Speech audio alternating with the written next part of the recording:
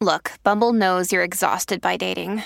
All the must not take yourself too seriously and 6'1" since that matters. And what do I even say other than hey? Well, that's why they're introducing an all-new Bumble with exciting features to make compatibility easier, starting the chat better, and dating safer. They've changed, so you don't have to.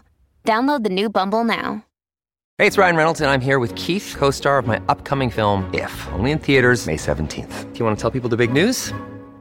All right, I'll do it. Sign up now and you'll get unlimited for $15 a month and 6 months of Paramount Plus Essential Plan on us. MintMobile.com/switch. Upfront payment of $45 equivalent to $15 per month. Unlimited over 40 gigabytes per month. Face lower speeds. Videos at 480p. Active Mint customers by 531.24 get 6 months of Paramount Plus Essential Plan. Auto renews after 6 months. Offer ends May 31st, 2024. Separate Paramount Plus registration required. Terms and conditions apply if rated PG. Hello, everybody. This is Marshall Poe. I'm the editor of the New Books Network. NBN listeners like to read books and buy them. So we thought we'd tell you that right now, our friends at Princeton University Press are having a remarkable site-wide sale. You can get 50% off books, including ebooks and audiobooks, with the code 50, F-I-F-T-Y, at checkout until May 31. You can save some real money on Princeton University Press books. I encourage you to go there and check it out. Welcome to the New Books Network. Hello, my name is Avery Weinman, and I am the host of this episode of the New Books Network series in Jewish Studies. Today, I'll be speaking with Professor Susan Gilson Miller about her book, Years of Glory, Nellie Benatar and the Pursuit of Justice in Wartime North Africa, which she published in 2021 with Stanford University Press. Miller is Professor Emerita of History at the University of California, Davis, and her many path-breaking books and articles on Jewish history in North Africa in the 19th and 20th centuries have long established her as a trailblazer for other historians who work on Jewish history in the modern Middle East and North Africa. Today, we'll be discussing Professor Miller's latest book, which is a sort of biographical microhistory.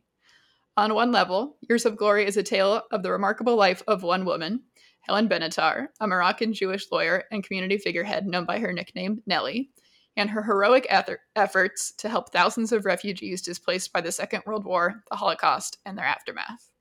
On another level, Benatar's humanitarian activities between 1939 and 1945, the warriors that she described as her years of glory in her private recollections, speak to big historical topics of significant scholarly interest, including Moroccan Jews' struggle to balance their competing local, Jewish, national, and French imperial identities, Vichy France's network of North African forced labor and concentration camps, the establishment of the first human rights organizations, and, indeed, the very creation of an idea of human rights, and the need for new standards of legal status and protection for new categories of displaced persons and the stateless, which emerged as the reality of the human crisis of the Second World War and the Holocaust made clear the weaknesses of nationality, citizenship, and regimes of documentation. In addition to these major thematic and topical points, Years of Glory also raises methodological questions. What do individual human lives reveal about the past that might otherwise be lost in other forms of history writing? How does the historian work with a personal archive? What are the challenges of working with a personal archive, including the absence of critical information, the need to scrutinize the bias and subjectivity of the historical subject, and the historian's need to temper or amplify their own authorial voice? What do bottom-up histories such as this one, which centers the actions of individuals and the community as they work to aid refugees, reveal that top-down histories of states, international structures, institutions, and organizations cannot? Susan Miller puts all of this on the table and more for us in Years of Glory, which is as historically insightful as it is plainly riveting to read. And with that, I want to say thank you so much for joining us today, Professor Miller. You're very welcome. It's a pleasure to be here. Right, so let's start with a brief biographical sketch of the heroine of this history before we get deeper into the conversation. So in a short book jacket, elevator pitch description, who was Nellie Benatar and why is her story important? Nellie Benatar was born in Tangier, Morocco in 1898, into a very special community, which were the Spanish-speaking Jews of northern Morocco, who had a long and successful history in making a place for themselves in this Moroccan city at the very northern tip of Morocco on the Strait Gibraltar. They were businessmen, they were tradesmen, they were intellectuals, they were people who traced their ancestry back to Spain in the Muslim period, Andalusia, as it's often referred to, and they were forced out of Spain in the late 15th century by the Reconquista, the reconquest of Spain by the Catholic monarchies. But they never forgot their Spanish roots, and their life in northern Morocco over the 300, 400 years that they lived there was very much infused with the taste, if you will, of Hispanic culture. Nelly Benatar was born into a family that traced its roots back to Spain and was also very prominent in Tangier of the 19th century. Her father was a successful businessman. Her mother came from another, of a very elite family, you might say. Her mother came from another Spanish elite family that had settled in Gibraltar. So she was a child of privilege, and that was the context in which she grew up. However, she was also someone who was introduced by her family into the mainstream of Jewish life in Tangier in the 19th century. She didn't go to a private elite school. She went to the school of the Alliance Israélite Universelle, which was the school system set up by the French government throughout the Middle East for children of every social class. And she began life as a child of privilege, but she grew up understanding very well the situation of her fellow Jews in northern Morocco. She was someone who was multilingual through her family situation. Her parents were multilingual. Not only did they know Spanish, they knew French, they knew some Italian, they certainly knew Hebrew of the religious sort, and they were also well traveled. They had branches of the family around the Mediterranean in England. They visited often. They were of a very, very cosmopolitan culture that is associated with the Jews, the Jewish community of northern Morocco. Right. So that's an excellent foray into the family background. I'm curious also what her specific activities really were in the time period that we're talking about here. So in the interwar period and then into the war period, what was she kind of up to generally, and what makes this significant? Well, Nelly Benatar married after finishing lycée, high school, and she married another northern Moroccan personality, Moises Benatar, and she started to raise a family, 2 children in the 1920s.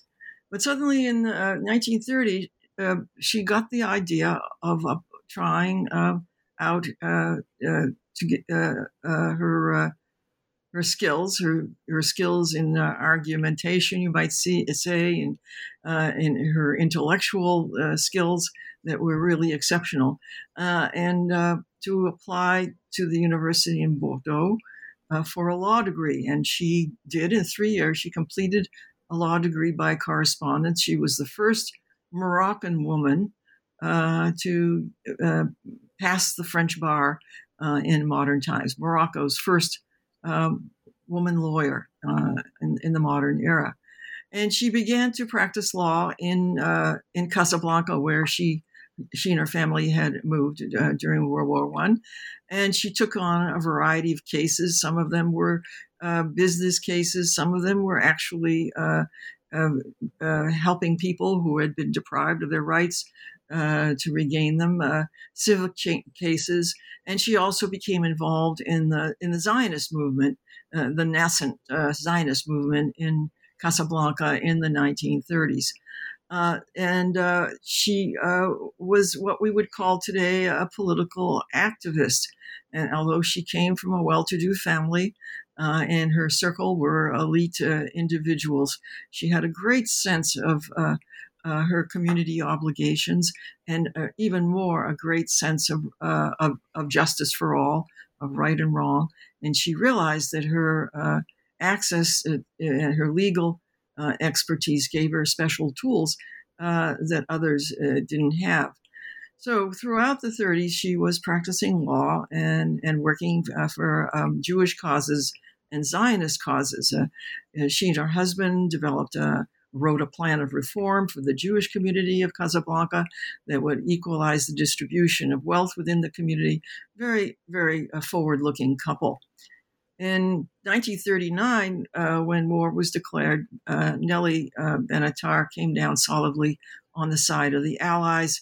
She volunteered at the British consulate in Casablanca to help. She went to the American consulate, but wasn't able really to find a niche through official channels.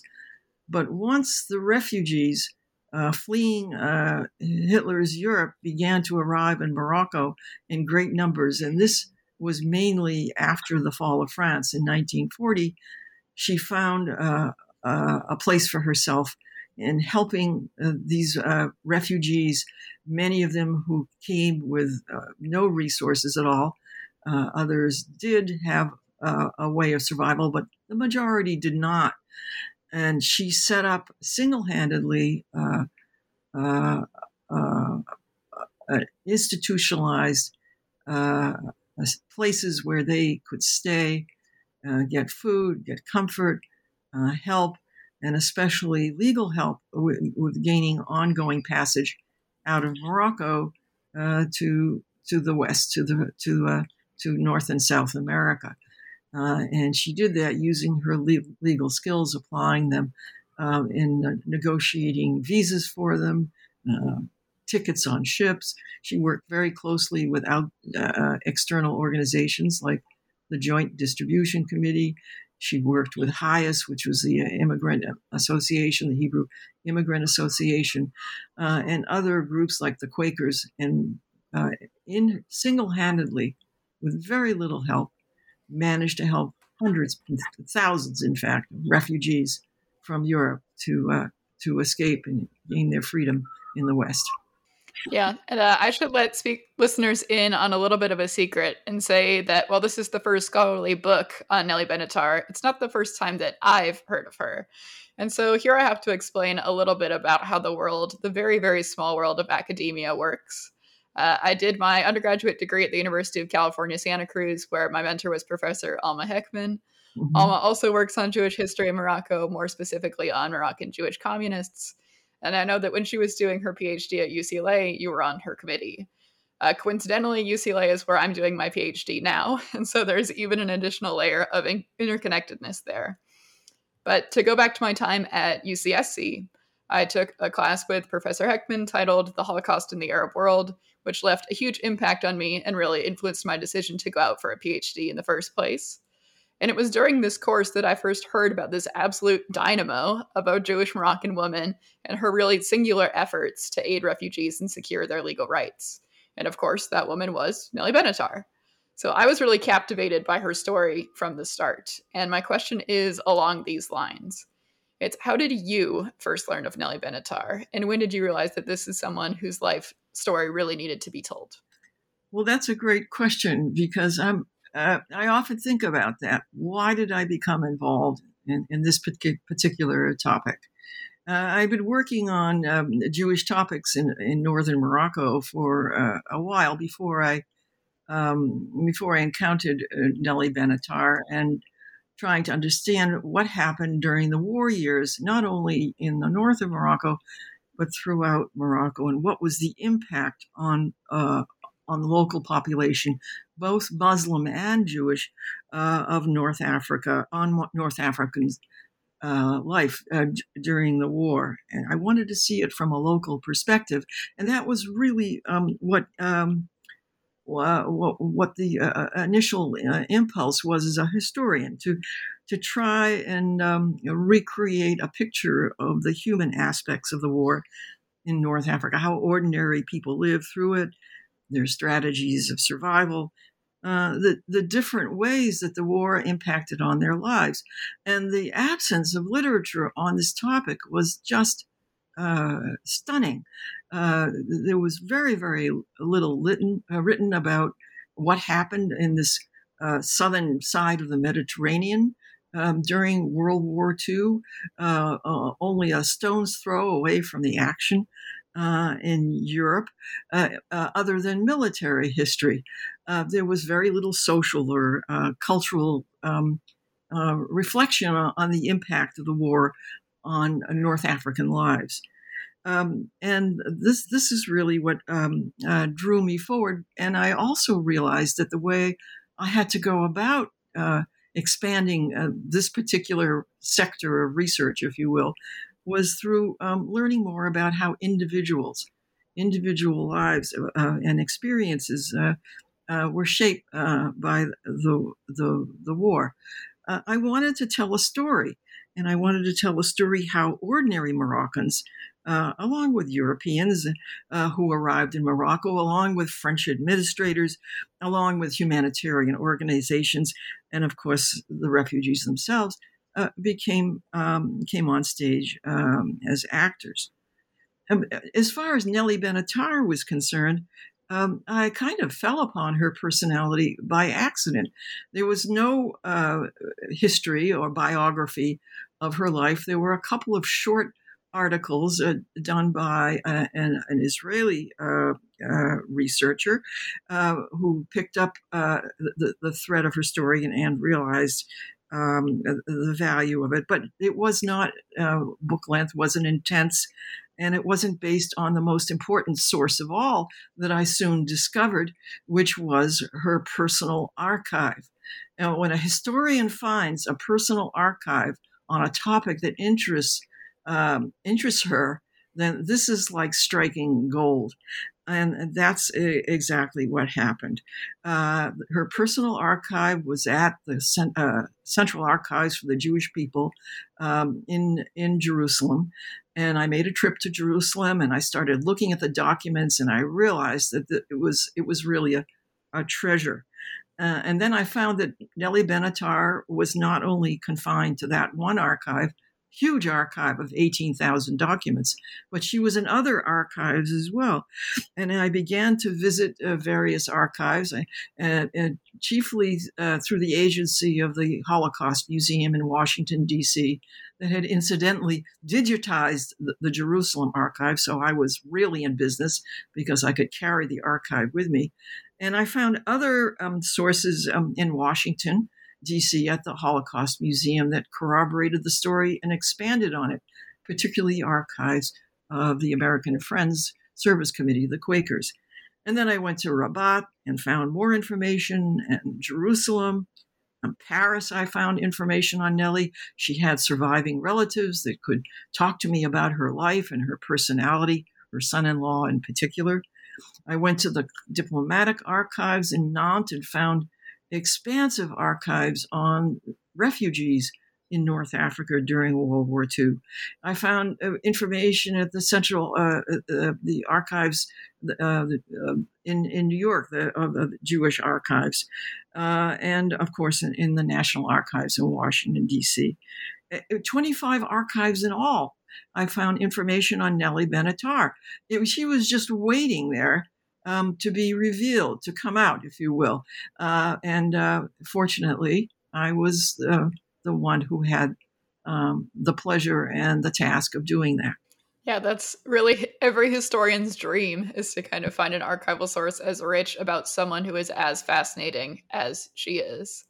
We're all very lucky also know that there's a fantastic book that finally gives us this story of this absolutely riveting person who has so much to say about the big historical trends, about the big historical currents of this period as well. But I want to dive a little bit deeper into Ben Attar's biography and kind of the social world that she moved in the interwar period and the 1940s. So we discussed a little bit about her Sephardi roots, the sides of her family, the kind of politics that were around in Tangier, and then after that, Casablanca, where she was living. But one of the things that really stuck out to me as I was reading kind of the biography of her family, of her education, of her social circles, was just how valuable having kind of elite status was to the ultimate ability to achieve what she wanted to achieve in terms of humanitarian work. And so I'm wondering if you can help us explain how belonging to the creme de la creme, if you will, of the elite Sephardi Moroccan imperially aligned world was a huge boon to her ability to enact success in human rights work. And here I'm also thinking specifically about her personal family ties with important French imperial figures like Charles Nogue. Yes, Nogues. Yes, for sure she was a member of the Casablancan elite, and that she was well situated in it. She had many contacts. She had personal wealth, although not enormous. She didn't have to worry about her daily bread, although she suffered during the war because there were race laws imposed upon the Jews in Morocco that mainly the elite suffered from. The quotas on doctors and lawyers, especially, and once the quota was reached, those who didn't come under the umbrella were kicked out of their jobs. She was denied the right to practice law, and she was in a, if you will, in a professional vacuum. But what gave her the energy and the initiative to do what she did was much deeper than her family situation or their economic status or her circle of friends, although all of those factors mattered. What gave her that impetus was inner qualities that she had. Her sense of what was the right thing to do, her moral code, her integrity, her will, if you will. I wrote this book after a number of years of research in 2020 and 2021 during the first wave of the pandemic. And it was actually a great book to write during a pandemic when we were facing questions of survival and moral responsibility on a daily basis, and watching healthcare workers coping and doing their duty at enormous cost to themselves. And for me, the pandemic raised an essential question about Nellie, because it raised the question of heroism and what constitutes a hero. And purely by chance, I had found a hero in the archives in the shape of this remarkable woman who actually risked her life numerous times to save others, simply because she thought it was the right thing to do. And I think that's the essential quality of Nellie Ben-Attar, in addition to all the other things that you mentioned, was her character and her sense of what her mission in life was. Right. Certainly the moral aspect there comes through really strongly in the book. And I think is also one of the most memorable and moving parts of the book that you've written here also, which is her sense of justice is very profound, and it comes through in her activities, that she is willing to put her life on the line quite frequently, her reputation on the line, her security on the line for a greater moral purpose. I suppose the question I had about elite ties was more about the utility of having these connections in the French Empire, and how from this place of deep kind of sense of justice, she was able to utilize the ties that she had by her social position to enact what she was trying to do in terms of social justice. So to make a humanitarian difference through using the tools that she had at her disposal by just having longstanding family ties with important people. Well, that's certainly true. And it gave her the self-confidence to reach into the highest echelons of the French colonial administration in Morocco, whereas others might not have dared to do that. She was at home. She knew how to talk. Her French was impeccable. She was of the same culture, if you will, a Republican liberal culture through the Alliance education that she had, as the Resident General, the head of the French administration in Morocco. And through her ties, her personal ties that she made because of her status, with the wife of this man, Charles Noguès, Noguès's wife introduced her to her husband, and she had access to the head of the French colonial structure, if you will, there. And she met other people through him. When she had a problem or a question or a request, she went directly to him. And she, in her archive, there are certainly 2 instances where she met with him privately, and I document them in the book. And she asked him for things. She said, look, I need this and I need that, and I need you to tighten up this law that's already on the books, protecting political refugees and not allow them to be thrown in jail, as the Vichy regime wanted to do. I need your help in getting access to lower people lower in the administration that are giving me a hard time. I need extra petrol for my car. I need a place to house these refugees. Find me something in the system that we can use. And behind her actions is always this intimation, suggestion that her friend at the top was turning the wheels and providing open doors. She was involved in the underground in Morocco, a topic that has never been covered in scholarly literature. And she was most likely revealed as a member of the underground, yet she was never arrested. She was never put in jail, although threatened several times. She had a protector.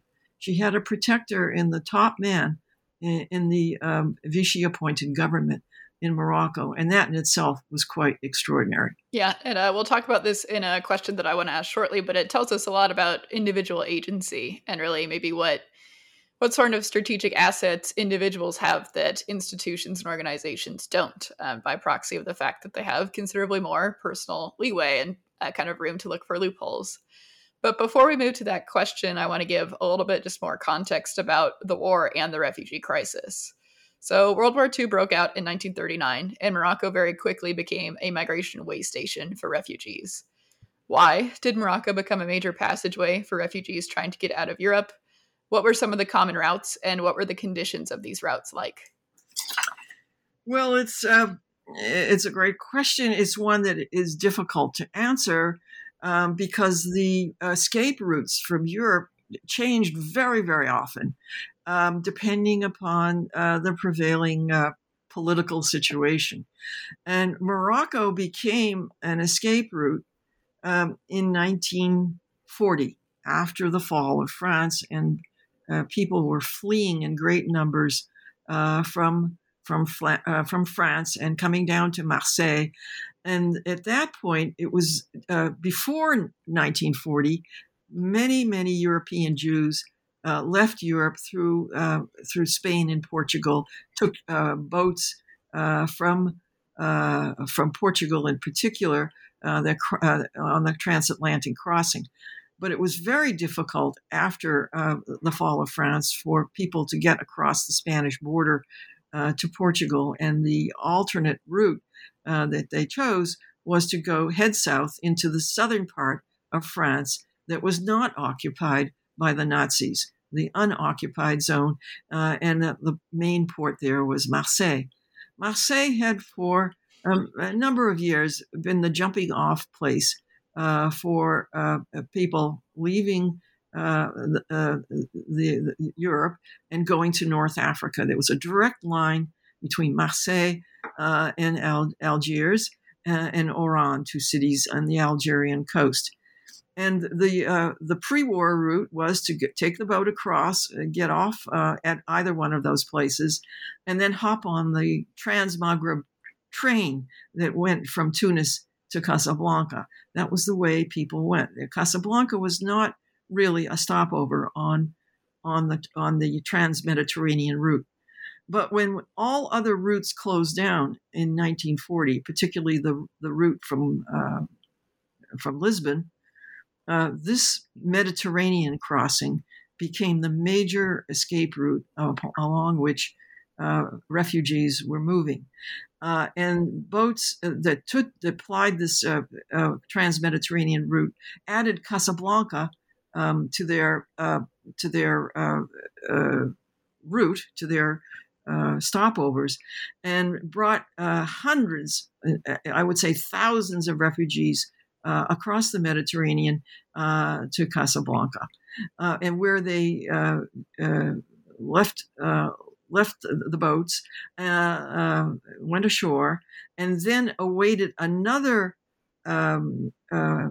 carrier from Casablanca that took them across the Atlantic. The American export line that had run the Lisbon route was out of business in North Africa. The United States, particularly after it joined the war, closed down all American shipping to Europe.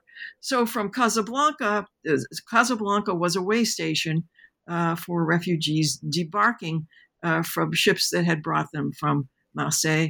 And then the problem was to find other ships. The Portuguese line was still active on the transatlantic route, and very often it was a Portuguese ship that would then pick up passengers in Casablanca and carry them to the New World. So there were shifting routes, shifting possibilities for moving, and the people on their own, refugees on their own, had a very difficult time making these arrangements without help. And it was people like Benatar, there were others that were in the business of helping refugees complete their journeys to safety. Yeah, that's exactly the point I want to discuss. It's in this kind of tumult of massive migration streams and these thousands and thousands of refugees, it's quite difficult for the individual refugee to make passage somewhere safe without help. And so what we see in this period is the establishment, really, for the first time, of international human rights organizations. So my question is, what were some of these organizations? How did they see themselves, their work? And how did they conceive of what was this very new idea of inherent human rights? Well, you're asking several questions or raising several points at once. As far as international human rights are concerned, we have evidence of organizations in the interwar period that were working on helping refugees and refugee crises. You can go back to the First World War. The Armenian crisis was helped by American refugee. The Armenians who were massacred in the Ottoman Empire and had to flee to Syria and Lebanon were helped by American rescue organizations. The American Joint Distribution Committee was helpful in Russia, and in the interwar period, they were working in Eastern Europe as well. So international human rights was alive and well before the war. It's just it never reached North Africa.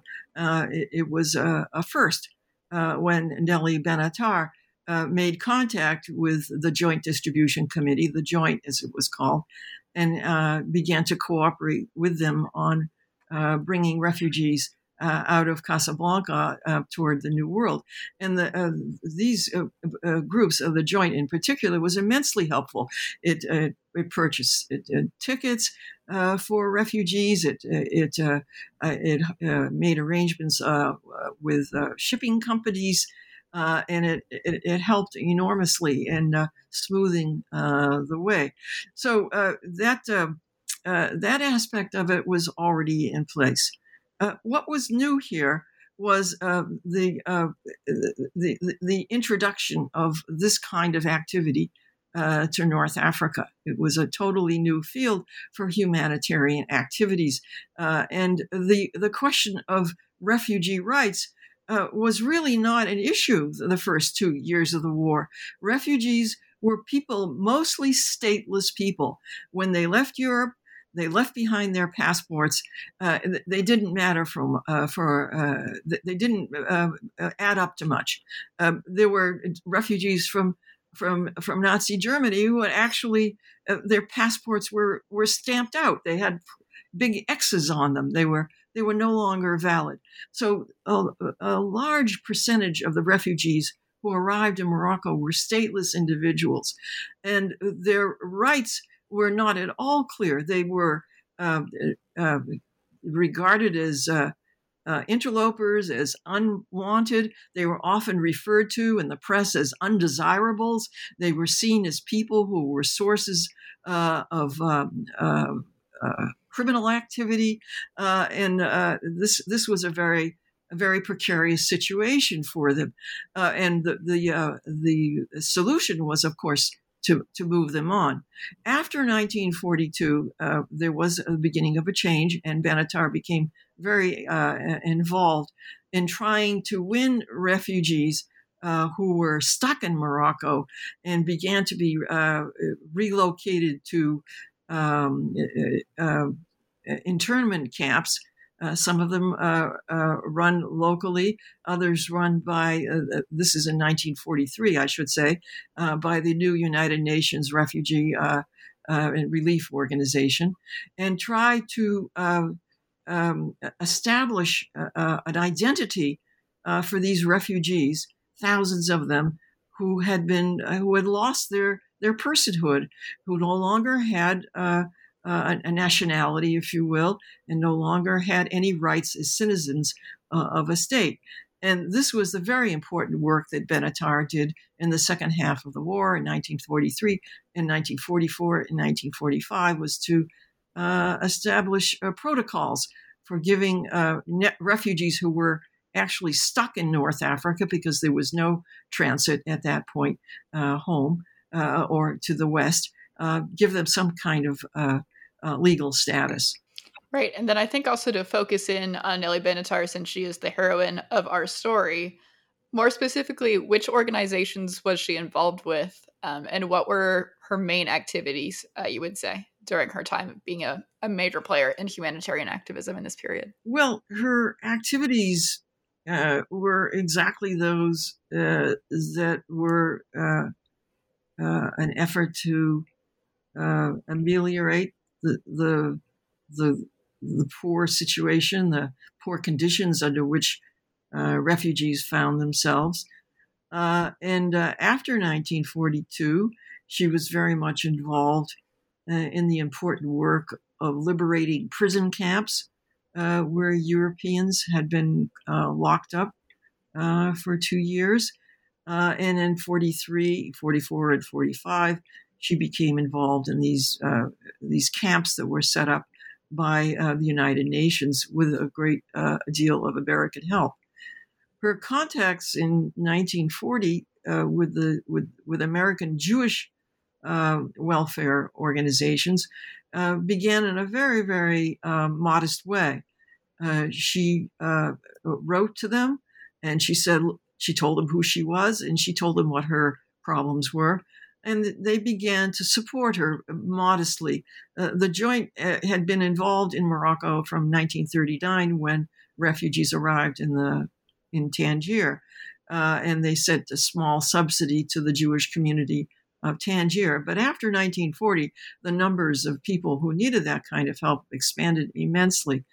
And slowly, the Joint began to provide Nelly with a lot of money, to the tune of $5,000 a month, which doesn't sound like a lot now, but was significant then. And with that money, she was able to help people on her lists.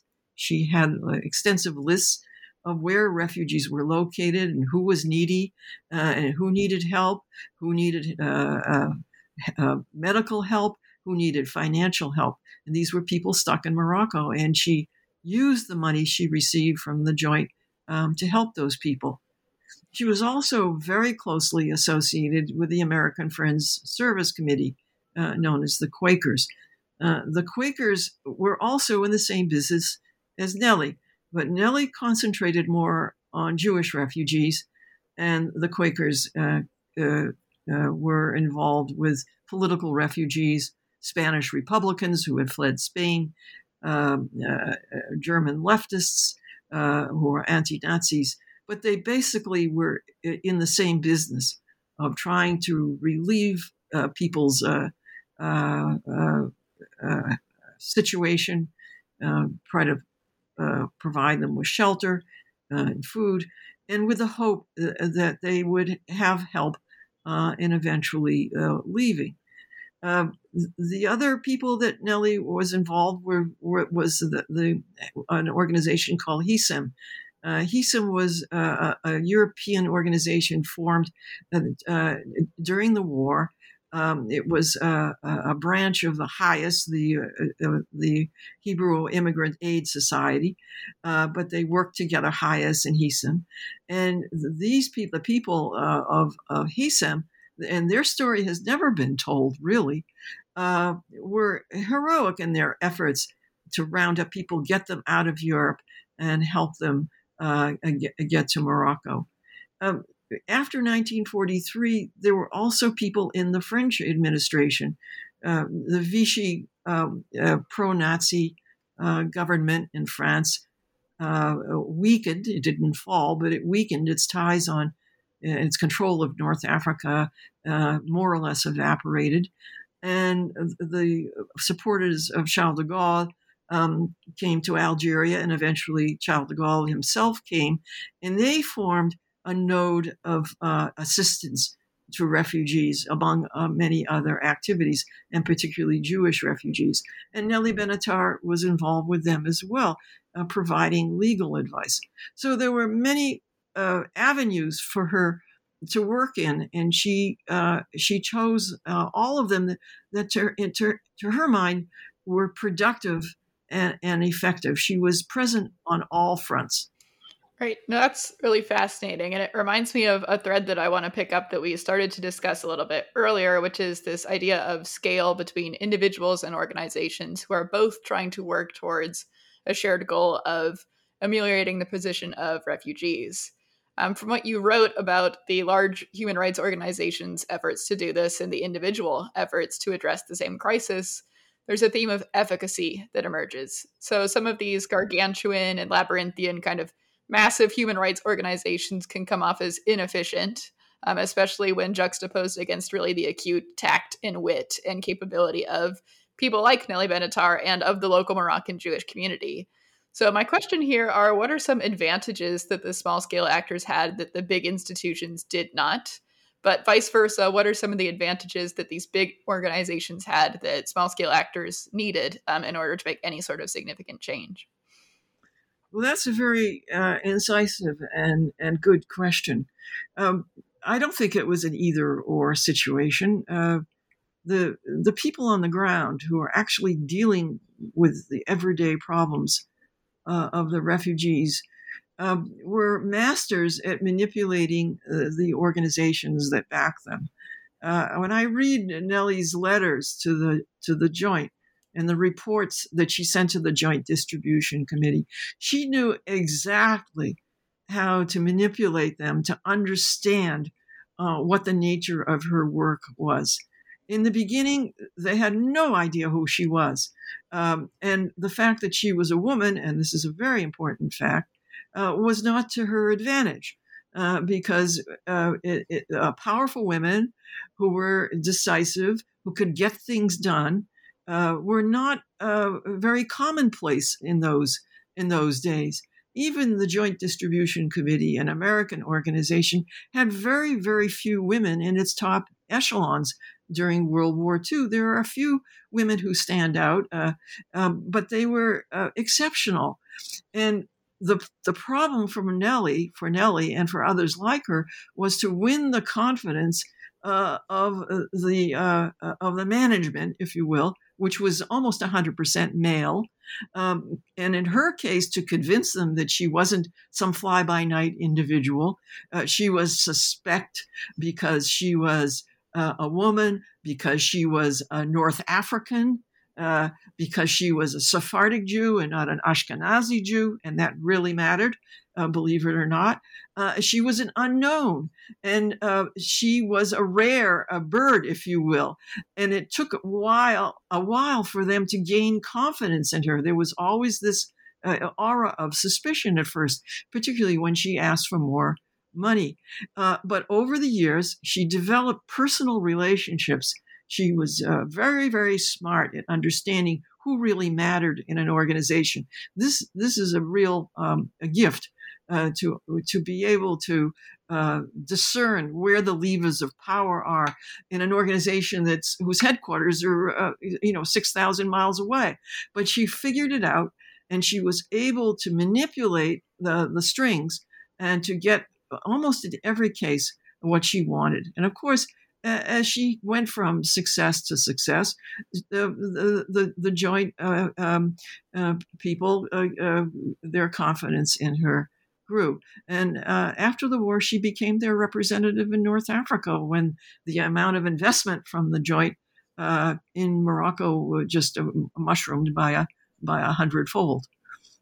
Yeah. The thing about gender, I think, actually brings us pretty naturally to the discussion that I wanted to have about methodology and how we go about writing a history like this, like what you've put together for this book. And so we talked about at the top of the podcast that to write this book, you relied heavily on Benatar's personal archives, in addition to some more common archival materials that a historian would need to do the political history of the subject. My question is, what exactly was in these archives in terms of content? Are we talking about letters, diaries, memos, etc.? And how did you get access to them? Well, an archive is like walking across a terrain that you've never seen before, and you have to keep your head up and down at the same time. You have to watch the ground in front of you, not to fall into any holes, and at the same time, you have to develop a sense of what the big picture is. For a historian, it is really among the most challenging techniques of writing history. And it was, for me, it was a long learning curve, because when I started out with this immense archive, her personal archive of 18,000 documents, it was really like swimming in an uncharted sea, because I found everything in it. I found letters that she wrote, letters that others wrote to her, letters from all kinds of people in the administration, not knowing who exactly they were. I had to learn the hierarchies of the people that she was dealing with, and who they were and where they stood politically. Letters from individuals who were demanding, asking for help. Morocco was filled with refugees by 1942. There maybe were 9,000 or 10,000 refugees already in Morocco, if not more. We don't even know, because there was nobody at the train station or on the docks making an accounting of them. But Nellie's archives deal with at least 10,000 people asking for help in various locations. Who was sincere? Who wasn't sincere? You read the letters, and you not only learn about the character of the person they were sent to, but about the character of the people who sent them, and about the trauma of being a refugee, and how this sudden fall into absolute non-being, if you will, was an immense one. There were all kinds of trivia. Nellie saved everything. If she wrote, she had the ability to get medical help for refugees. Some of these people had been on the road for years and had all kinds of sicknesses you can't imagine. Skin problems, heart problems, digestive problems, women's problems. And she was able to get them help. There were other people in her circle there in Casablanca that I talk about in the book, doctors who volunteered their time, travel agents that help her figure out tickets, people that gave her goods, people in the Jewish community who offered their homes, who offered beds and clothing, and all refugees. After a year or two, there was no possibility of buying any new clothing. Some were walking around in rags. Her archives show that. Her granting a small amount of money to someone to go buy some clothing because they didn't have clothing. Her archives contained consignments of food because she ran a soup kitchen, consignments of petrol so she could drive her car around between Casablanca and some of the outlying places where refugees were taken. It was this, in the archives contained the story of her incredible journey in 1943 to visit prison camps, all documented there. I mean, I could go on and on. The variety of information was actually overwhelming. And Nellie had obviously gone through it and tried to cull out, I think, it's my theory, anything that was too personal, but still she couldn't get everything.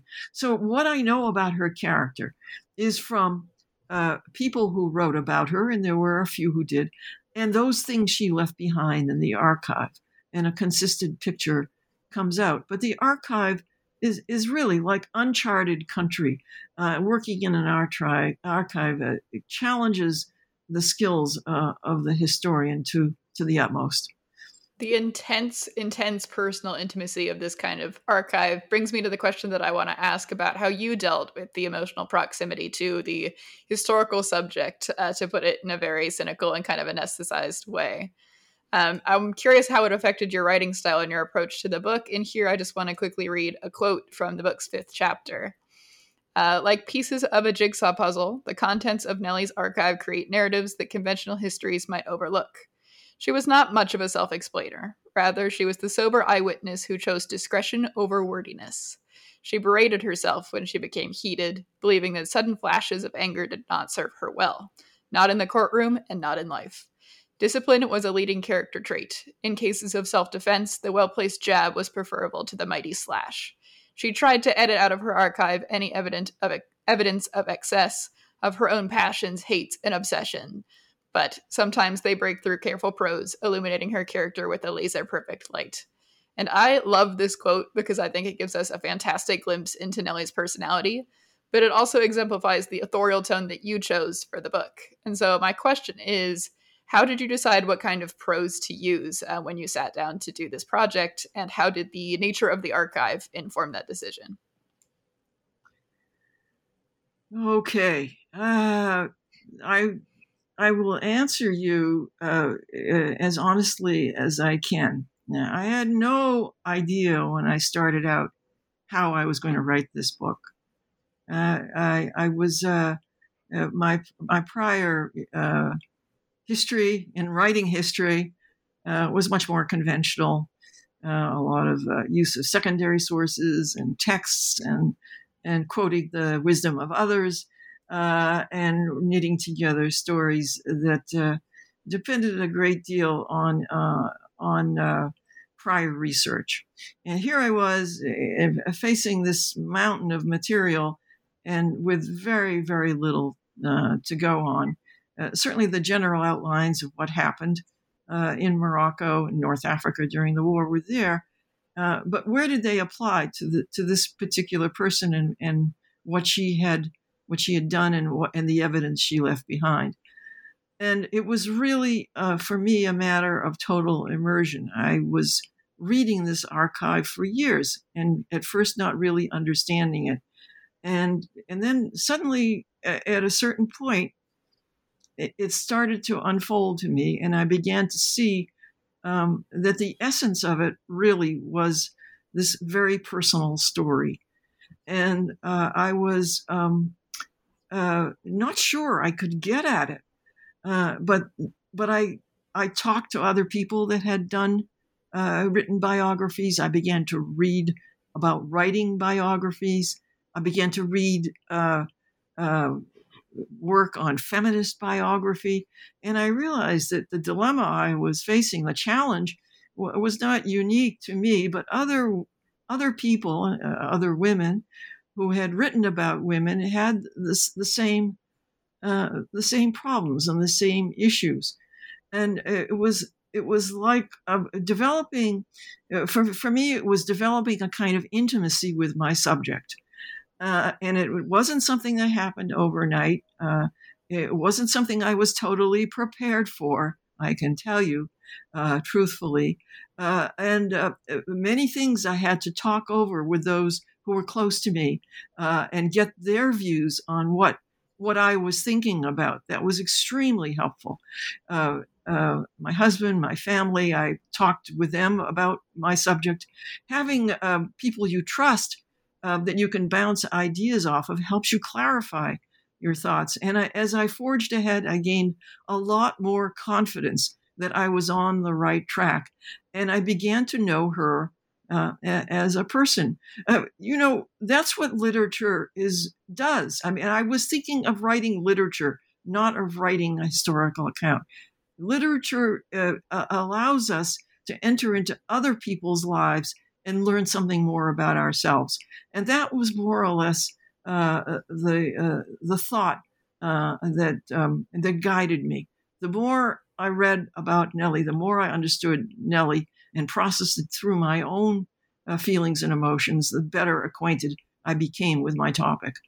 Yeah, that's fascinating. The methodology is so different to do a project like this than it is to do something like a big political history. A different methodological question I have is about what you did in the face of archival absences. In cases where critical information is simply missing because it was either not recorded or because it was intentionally destroyed. So this problem comes through in particular in your discussion of the anti-Vichy Moroccan resistance, of which Nelly Benatar was a part, and of which we've discussed a little bit. Very, very little has been written in terms of historical work. So my question is, how do you go about writing the history of a secret underground that, by its very nature, actively tried to not leave behind a paper trail or even traces that there were interpersonal relationships between people who were involved in their activities? Well, this is really a problem because, as you say, by the nature of the activity itself, the trail was wiped out. There are times where you have to make guesses. And there are times when you have to just jump a little bit overboard and hope that you hit the water successfully without hurting yourself or anyone else. And on the story of the underground, this is a story that has to be told, and it can be researched further. I didn't go the whole 9 yards on this because it's actually a very, very large topic and would have required almost writing another book. The underground operations in North Africa took place in all three countries of North Africa, not just Morocco. Tunisia and Algeria also had developed underground organizations. And their membership was also secret, and it's difficult to know how they operated and in what ways. However, there are means of investigating this more closely, and perhaps somebody will do it, perhaps I'll do it, I don't know, but it's certainly worthy of further investigation. I think what I tried to do in this book was to concentrate on Nellie and try to understand why she put herself at such risk, at such danger. Here she was a mother of 2 young children. Her family didn't even know that she was in the underground, but she saw, first of all, that it was helpful to her in her work because the underground was involved in monitoring a movement across the strait. And one of the important activities of the underground was to get escapees from Europe who landed in Morocco back into the war, particularly people who were skilled like pilots. And Nellie was involved a great deal in getting pilots, British and French pilots, back into the fight, Polish pilots. But she wanted to have good information on traffic across the strait because she knew that would be helpful to her in her own work. But there's another level here too that I discovered, and it's not such an original insight because the case was the same in Algeria, that a number of the people who were involved in the underground were Jews, native North African Jews. And so I began to ruminate on why a majority, or I wouldn't say a majority, it's hard to know, but a large number, a representative number of people in the underground were Jewish. They weren't alone. There were French leftists. There were Spanish Republicans. There were all kinds of people involved in underground activities. But the Jews were a singular group. And I do posit an answer to that question in the book. It was a way of showing strength and self-reliance at a time when this was exactly the opposite of what enemies of the Jews, the Vichy, the Nazis, were trying to do, was trying to dehumanize them, to show them as weaklings, to show them as undesirables. And Nellie stood up and was there in the forefront of activity, and so were other Jews who were part of the underground. And I felt that was an important message. We oftentimes think of the Holocaust in North Africa and those who were affected by it, particularly the Jews who were the subject of race laws, as being passive and immobile and unable to defend themselves. And to a certain extent, that was true. But there were also actions that people took, Jews and others who had been discriminated against by Vichy, that were very, very brave and very, very courageous. And we need those stories. We need those prototypes of courageous people to get a better fix on what the war was like for people living there. Right. And then, like the Moroccan resistance, another topic that you cover at length in the book, which has only recently become a major subject of scholarship, and in which Jews are a representative proportion of the population who are involved, are the Vichy regime's forced labor and concentration camp networks in North Africa.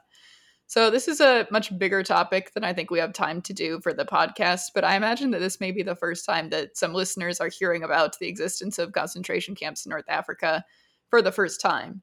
So in a kind of panorama general outline for people who are just hearing about this history now, what were the concentration camps that the Vichy French set up in North Africa? What were they like? And kind of what is the scope of the conversation that we're talking about here?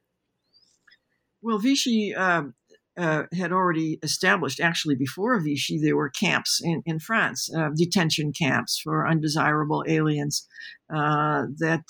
refugees from Eastern Europe were detained in, and that Spanish Republicans were detained in.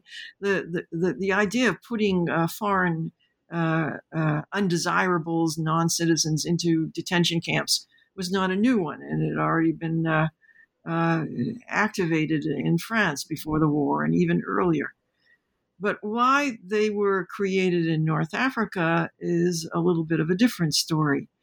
Because the camps in North Africa were created after the fall of France in 1940 to serve as detention centers for foreigners and some French who were not wanted in mainland France, who were undesirable, was the word most often used, and had to be cleared out. Now, they were not extermination camps, although the conditions in them were often quite horrible.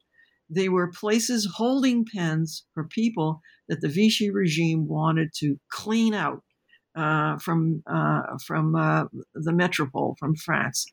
And in the end of the day, over 10,000 men, they were all men in these camps, were confined to a whole series of concentration camps in Morocco, and Algeria, spread across the rural landscape under French supervision.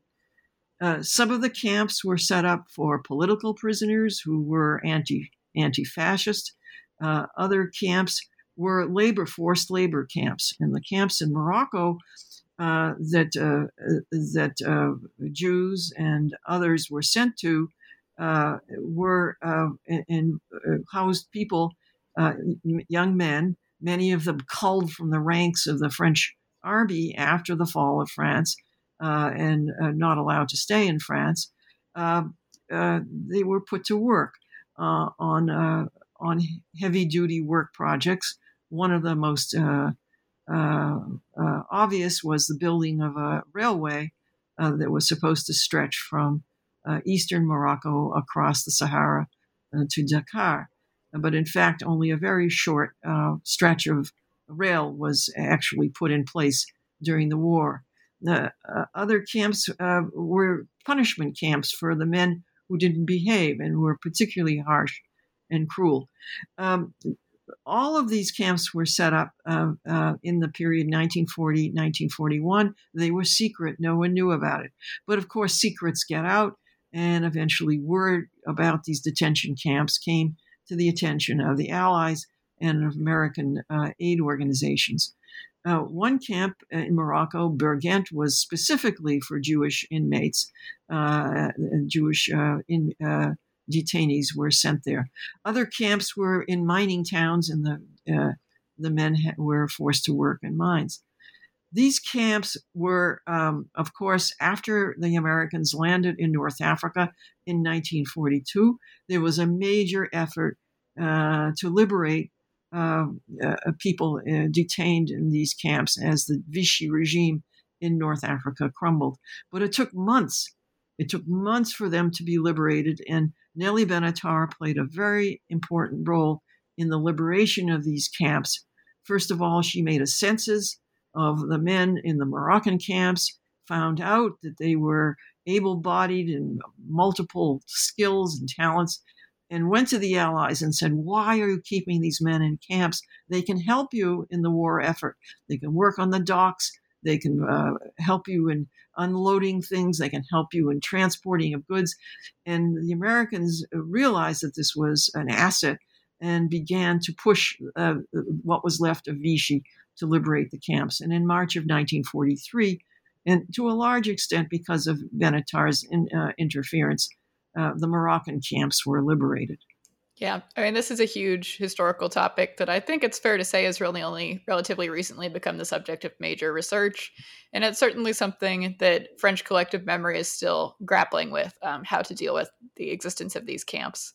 And I think your mentioning of the role that Nelly Benatar played in liberating these camps and helping the prisoners who were formerly detained there move on to what was next and to get their freedom, to start to get their rights back, their civil human rights back, brings me to the idea of the time period that we're talking about. So Benatar's Years of Glory refers to just a select few years coinciding with the Second World War, but she lived until July of 1979 when she died at the age of 80. So what did she do after her Years of Glory? What did her career look like after this kind of very intense period of wartime activity?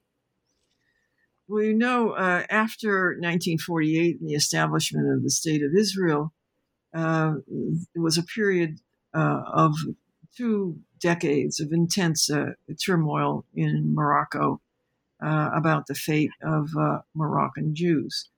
The Zionist cause became a very, very potent one in North Africa and in Morocco in particular, whereas before the war was not very active, not very heated.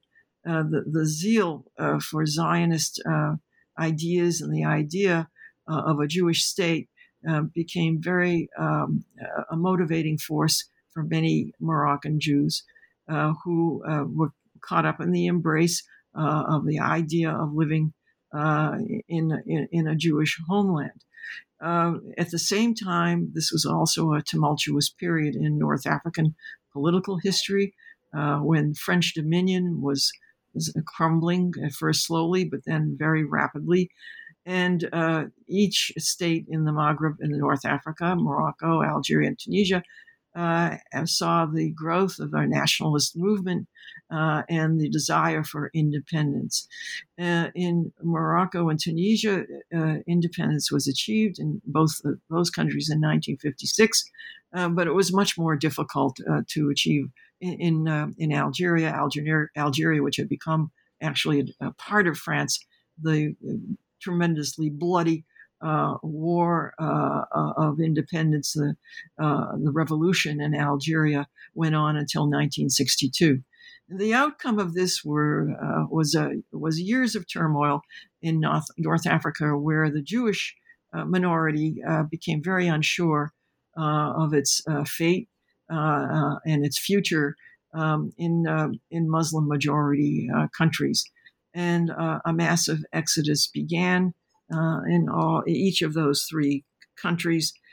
some people heading for the Jewish state after 1948, others creating diasporas in other parts of the world, in France, in Canada, in Latin America. The Moroccan Jewish community that numbered almost 300,000 in 1948 diminished rapidly, and by 1967 numbered maybe 7 or 8, 10,000 people. That massive movement of humanity, of Jewish people out of North Africa was the outcome of the war. One of the outcomes, of course.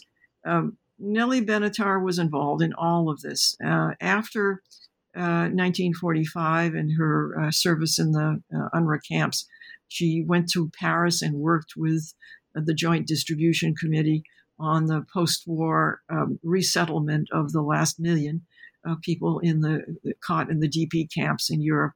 And she worked there for 3 years with the Joint in Paris, doing the everyday pick and shovel work of reuniting families, of getting people visas, getting them resettled out of Europe. In 1951, she returned to Morocco and continued to be employed by the Joint and became their representative in North Africa, and stayed in that post for several years until the mid-50s, when she finally resigned or left that position and went back to being a lawyer. She herself did not show any indication of wanting to emigrate, even though her family started to leave. But in 1962, her situation as a lawyer changed dramatically when Arabic became the language of legal proceedings, and she was no longer able to operate. I assume that was the reason, because that's the year it happened, and that's the year she herself decided to emigrate. So she went to Paris and lived the remainder of her life from 1962 to 1979 in Paris. For the next 10 years, she continued to practice law. She passed the French bar for a second time and continued to practice law until her late 70s. And she was close to her family, like many others. She made the choice to go where her family was. She only visited Israel once in her life. I have some photographs of her planting trees in a forest of the Jewish National Fund, and her soul was truly with her family in France, and she finally reunited with them. But she always maintained her Moroccan identity, although she was a French citizen. She always kept her Moroccan identity. She headed the Moroccan Migrants Association in Paris in the late 60s, and she never denied or abrogated her Moroccan identity. That's why she's also a Moroccan heroine. And hopefully there will be a moment, and I think it's coming very close, that Moroccans will also recognize the heroism of someone like Nellie Benatar and adopt her as a sign and a signal of their own wartime experience. So my last question is actually about the very, very beginning of the book, even before the table of contents. It's about the epigraph. So you chose one of the most famous and most meaningful phrases from the Torah and really all of Jewish tradition to frame the book. Tzedek, tzedek, tirdof. Justice shall you pursue. And I want to hear in your own words why you chose this as the epigraph, but also say that as a reader of the book, I found this phrase to be particularly fitting in light of Nellie Benatar's repeated attempts to have her human rights activism officially recognized by the French state, which it never was. It seems to me that you pursued some justice of your own by writing the history of her life and publishing it here in this book, which stands as a kind of testimony to her heroism, to which she had largely not received attention for until now. But the question remains, which is why this epigraph for Nellie Benatar's story? Well, I think you've answered the question, Avery, and done it very well. it fits. It fits, and I felt it fitted. And although I'm hardly an expert on the Bible or on Torah, this was also hanging in the office. This epigraph hanging in the office of Ruth Bader Ginsburg, and that's where I first became acquainted as a token of a lawyer's dedication. And the more I thought about it, the more I realized that Nellie was in the same category of someone who was selfless, determined, not willing to turn aside from her goals, suffered for it, but was still on target, undeterred, and in many ways. An earlier example of what Ruth Bader Ginsburg became for all of us in our own lives. She was a remarkable woman who was completely driven by her values and was willing to sacrifice her own well-being or her own pleasure or her own contentment, if you will, for something higher. And I think the epigraph captures that. Tirdofis means to run after something, to chase something, to pursue it. And pursue in the sense of an avid search.